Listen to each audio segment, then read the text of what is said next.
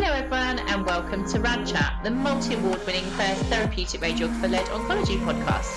Welcome to a bonus episode in collaboration with the Linac Consortium. My name's Jo McNamara and I'm joined by fellow host Naman Canderson. Hi everyone. So we're really excited to share this collaboration to showcase patient experience, clinical practice and research around the use of the Linac. So I'm really excited and pleased to introduce our guest, Damien Garland, who will be talking about his lived experience of cancer and having treatment with the revolutionary new Linac. So Damien, thank you so much for joining us on the podcast. I'm so glad someone who's had lived experience and kind of really experienced everything that we've been talking about for weeks on end in real life. So thank you so much. It's my pleasure. So Damien, do you mind just telling us a little bit about yourself, if you're happy to, a little bit of information about kind of your cancer journey and what you've experienced? Absolutely. I'm 62 years old. Pains me to say that.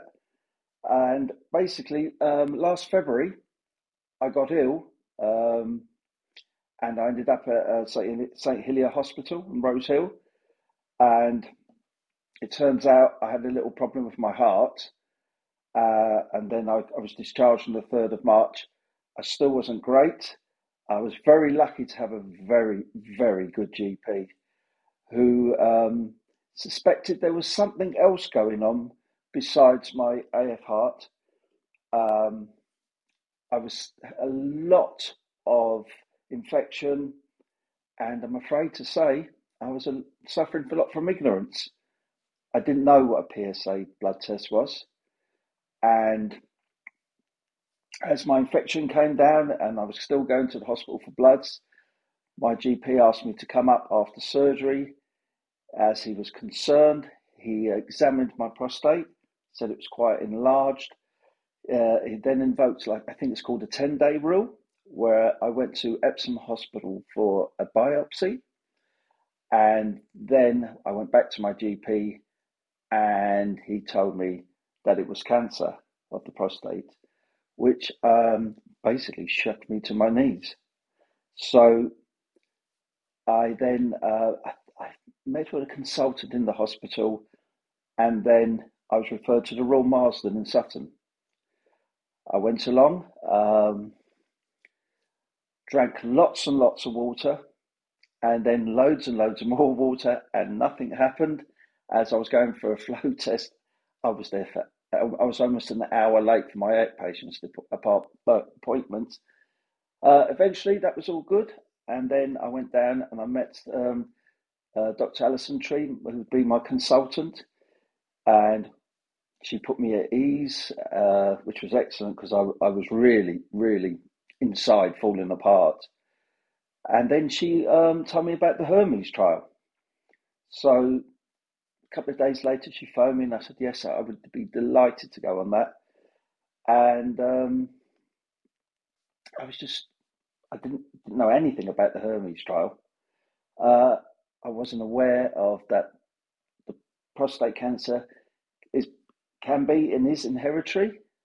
It turned out it's on both sides of my family. She explained what the trial was, what procedures we would have to go through. And then soon after, that evening, she prescribed some tablets for me. Then we began the treatment and followed that after about so many weeks. I had started having the injections, and then we went to the radiotherapy, which I was quite nervous about, but had no need to be nervous. From the first minute I walked through the door, you meet a host to tell me where to go, but they actually bring you. You're put at ease. Everybody in radiotherapy was absolutely wonderful. And I just can't emphasize how nervous I was, but there was nothing to be nervous about. So we began radiotherapy. I was explained it's a longer session than a normal one. And again, everything was great. It was a little embarrassing after the first one because when I was coming out of the machine, I couldn't get up. So I had these lovely people trying to help me get off this bed. And it just went from a thoroughly positive experience, getting better and better with each visit. Everyone was so kind, so helpful, explaining every single thing. As you were inside the machine, they were telling you, we're going to do a scan now. This will take 2 minutes. This will take 10 minutes. We're going to start treatment at this time. So you were fully informed as you went along. It was absolutely brilliant. I suppose with your friends or family or anybody else heard about prostate cancer or what the symptoms could be? Yes. Fortunately or unfortunately, depending how you look at it, we seem to have had a lot of cancer in our family. Unfortunately, my father got it when I was 3 months old, and when I was 6, he passed away, and that was 1968. I've got a cousin. I've got a lot of cousins. I've got a cousin who's 8 years older than me, and he sort of became my unofficial dad. And about 7 years ago, he got prostate cancer. He was unable and unwilling to talk about it to close members of the family. When I phoned him to tell him what I had been diagnosed, he was absolutely brilliant. He got a little upset, and then he told me that on the Gleason scale, he had scored quite high and had to have his prostate removed, and what that entailed, and the recovery. And he told me, he said, all I can say is what I've been through. So he said, if there's any way that you can have radiotherapy rather than surgery, go for that if it's possible.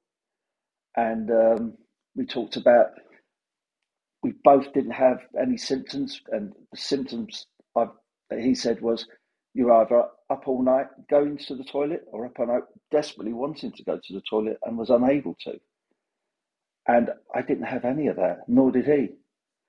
So he's been a great help and support, and we FaceTime because he's down in Somerset these days, and we how's it going? How's your treatment? How are the injections? Are you doing this? You know, have you getting the hot flushes, which I do, not as much as he does, thank God. But yeah, he's been a great support, along with, and I'll say it again, everyone at the Royal Marsden, fantastic support. And you know, you don't realise how much you need it and how much you rely on it, and it's just been absolutely wonderful.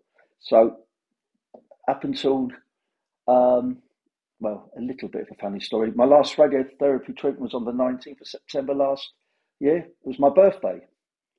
So get into my little modest gown that doesn't really fit. And as I came out, there was the team, radiotherapists, Alison Tree, another doctor, and they all sang happy birthday to me. So off we went, had the treatment, and I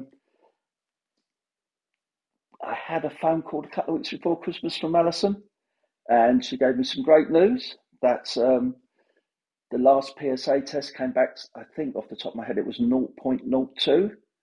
So absolutely brilliant. And I go back for some more bloods in March, and touching wood, really, really happy, really.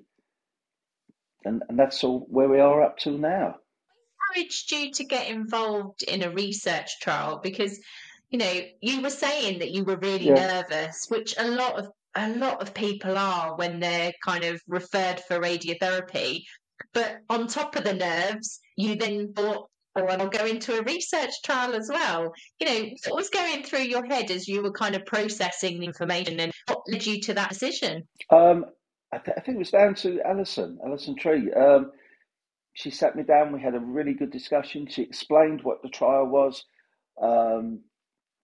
and how the data and information would be shared and used. And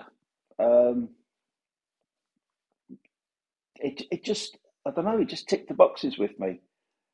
It was, I don't know if it's a man thing, but we seem to be very painfully unaware and unwilling to go to doctors for help, advice. Where I work, it's a lot of males there, all terrified of needles. and out of maybe 150 guys, 4 have gone for PSA tests, because I asked where I work, can I advise them to go and get a PSA test? And a lot of them are going, I can't bear it. Well, nobody likes a needle. You don't have to look.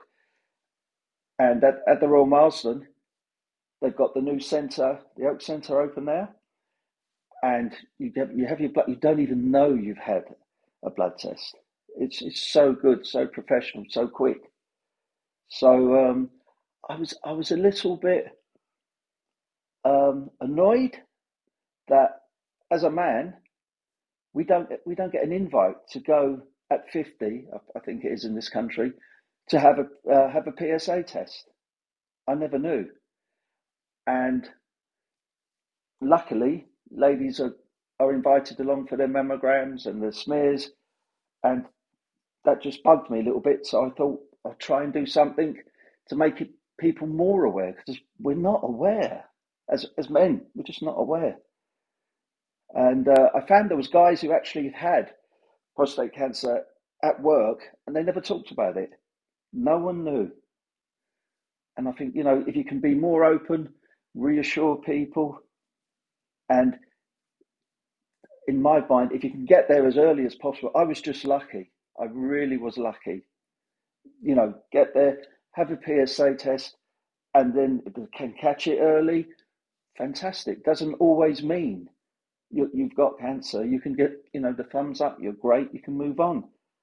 And I was just convinced by Alison that the way forward, hopefully, is with the Hermes trial. So that's where I'm at.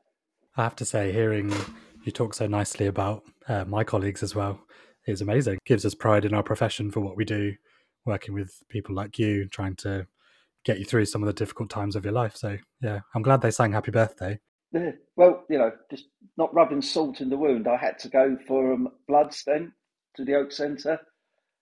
Booked in, it's always very busy there, but I just booked in that reception, and one of the receptionists went, "Oh my God, it's your birthday!" And they all sang happy birthday, and people were joining in. It was really embarrassing, but great. So, I mean, the whole support there. I thought there was a camera. Someone was filming me. It must be a joke, but it wasn't. It was just brilliant. But the whole support system is so good, really, really good. It's and I think that's what you need. You need support, and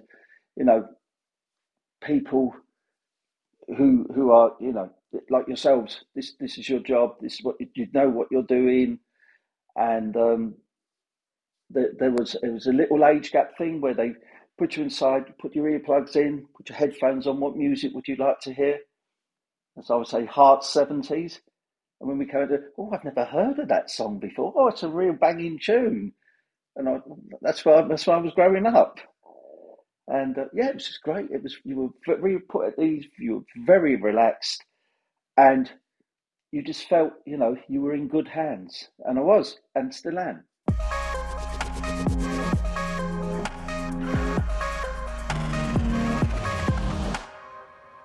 Had an MRI scan before? No, I'd never had anything like that before. I barely had been ill before. I broke my arm when I was 9, I think. That was it. Oh, I had an accident where I lost the top of a toe in the 80s. That's my hospital experiences. So I had a few X-rays. That was it, but never an MRI scan. Oh, I had to have a body scan when they first diagnosed and put the dye in. Never had one of those before. Again, all good, all positive, and I can't thank everyone enough. So yeah, just wish we could make more males aware that it's a good thing to go and have a blood test done. I didn't realise how important and what you can tell from bloods. Just amazing. It's blown me away. Damien, as you were one of the few people who's been on this beautiful, shiny, expensive machine, what was your experience of it actually being in the machine? How long were you there? Was there any challenges that you faced? The only challenge I faced really was I couldn't get off the machine or get out of it. On the first time, I was all right after then.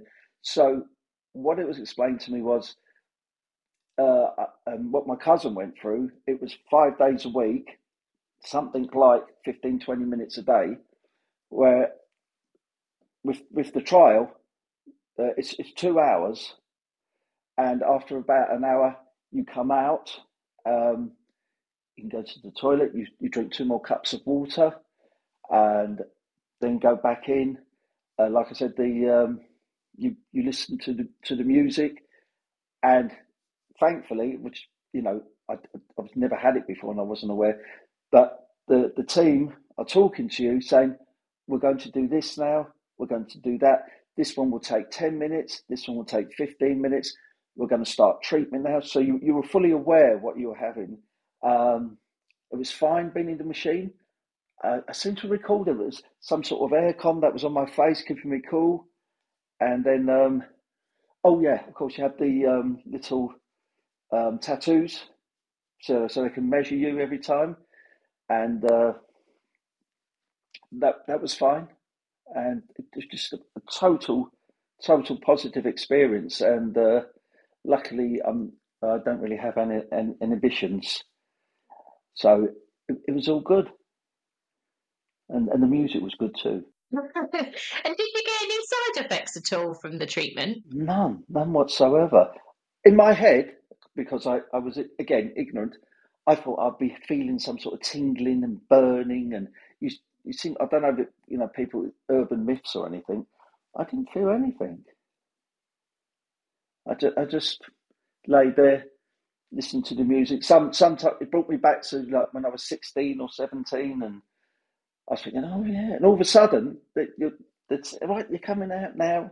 Everything's fine, and then off you go, holding your little gown behind you.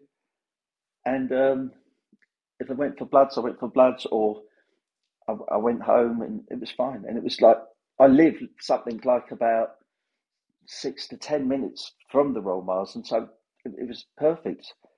And they've got 2 actual buses that go in, and so you can get there easily from public transport as well. The whole thing is so well sort of planned and organised.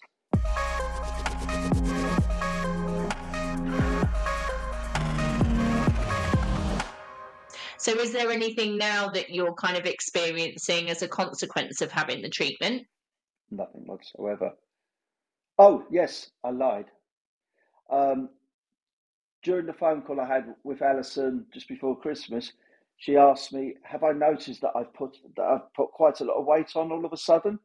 I said, actually, I have. And is it the 20 Kit Kats I have a day? And she said, no, it's your injections, your treatment. And I was going, oh, it's thank God. I thought it was, I do like a Kit Kat. I don't have 20. But yeah, that's the only thing. A little bit uncomfortable. Bit of a large tummy now, but that can all go away. And apart from that, I haven't had. You have follow-up calls. I think it's like 10 days after you've been in, and again, really nice person on the phone. They ask you how you're feeling. Do you have this? Are you having trouble to go? Passing urine, or do you go to the toilet? You're in a hurry, or you can't. And again, touch wood, I'm just fine. I don't get up. The only time I get up to go to the toilet is when I get up to go to work. And I don't know if it's because I'm lucky or the way the trial is moving. I've actually come across people when I go out to for work and I have to go to the public's house that used to work at the Marsden, and they know about the trial, and they're saying, this is the way forward, and I'm so pleased, you're looking really good, and you're, fantastic. And I think, how comes we don't know about this? Or I didn't know about it. And like I said, a lot of the guys at work, they can't even talk about it. It's all taboo. No, we don't go there. But no, I've had no side effects at all, apart from talking too much. But I've always had that.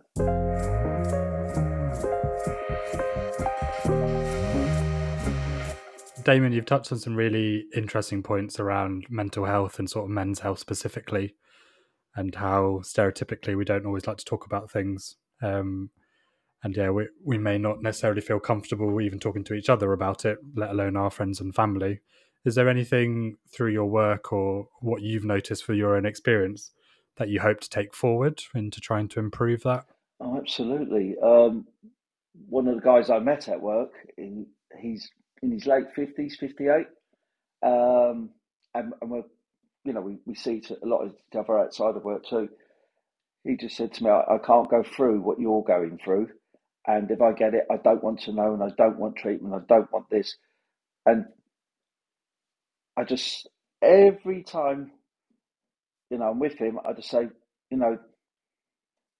maybe you should. Hopefully you don't get this. But if you should, you've got to just not just think about you. You've got to think about your family and think about, is it fair to them? When maybe you just need, like what I've been really lucky. Maybe that's all that you'll need. It doesn't mean, if you do have to have the prostate removed, then you do.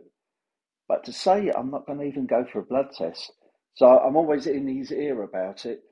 And even today, just before I was leaving work, the general manager went past his office and he leaves his door open. Oh, come in. How are you doing?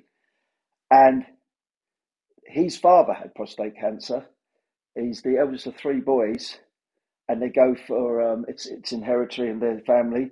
They go for tests I don't know if it's every 2 years or whatever.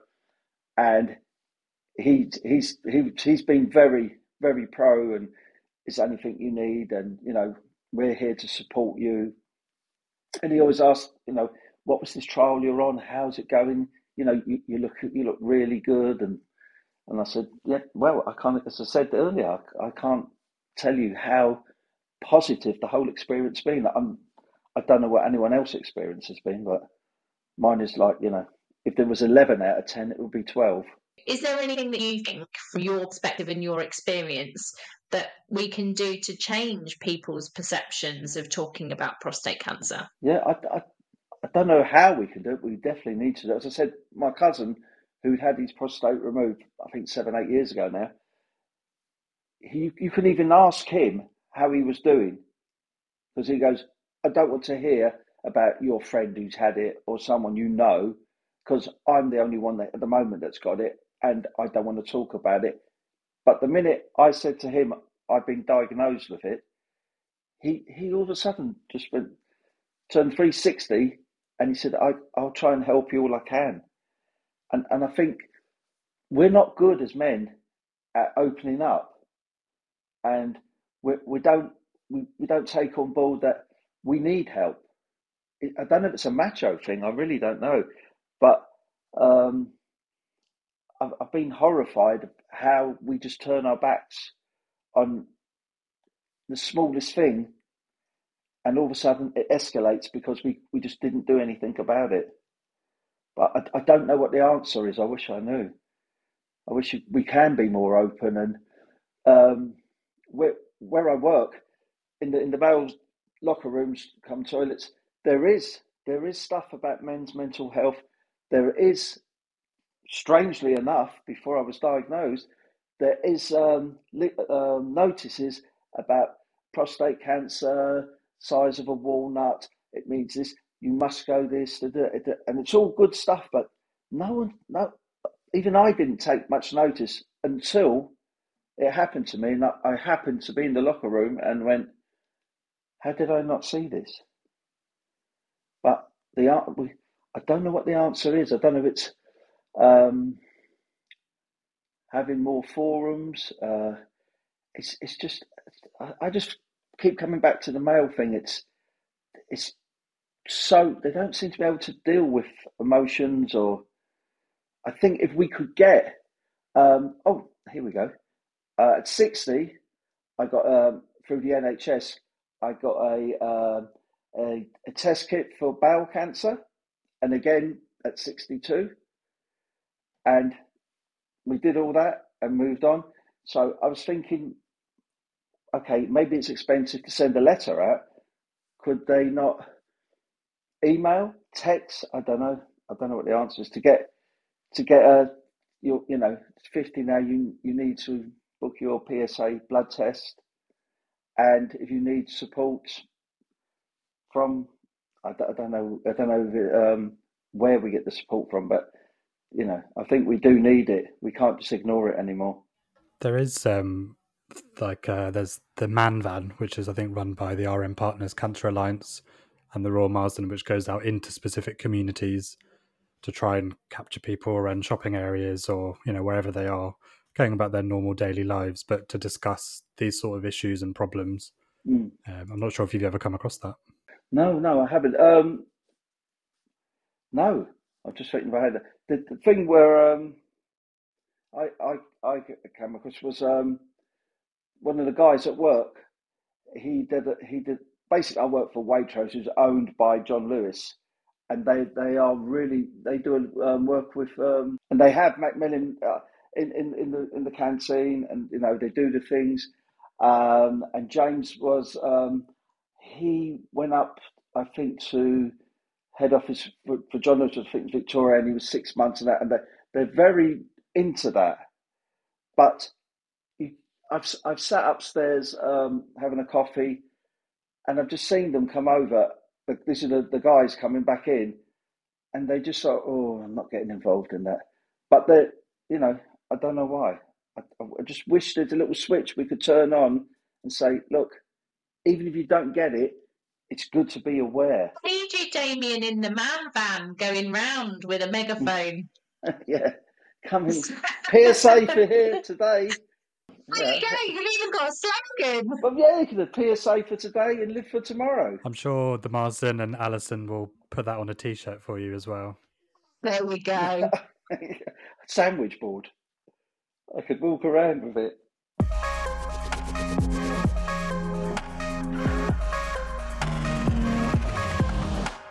Well, Damien, we've reached the end of the podcast. Thank you so much for coming and sharing your experience. We really, really appreciate it. We always end with top tips. Is there a top tip you would give for anyone who's recently been diagnosed with prostate cancer? Have faith in the process, because it's absolutely wonderful what we can do today. When my father died in 1968, we didn't have any treatments whatsoever. And what I've experienced is with you know, a lot of loving and caring from total strangers in the hospital.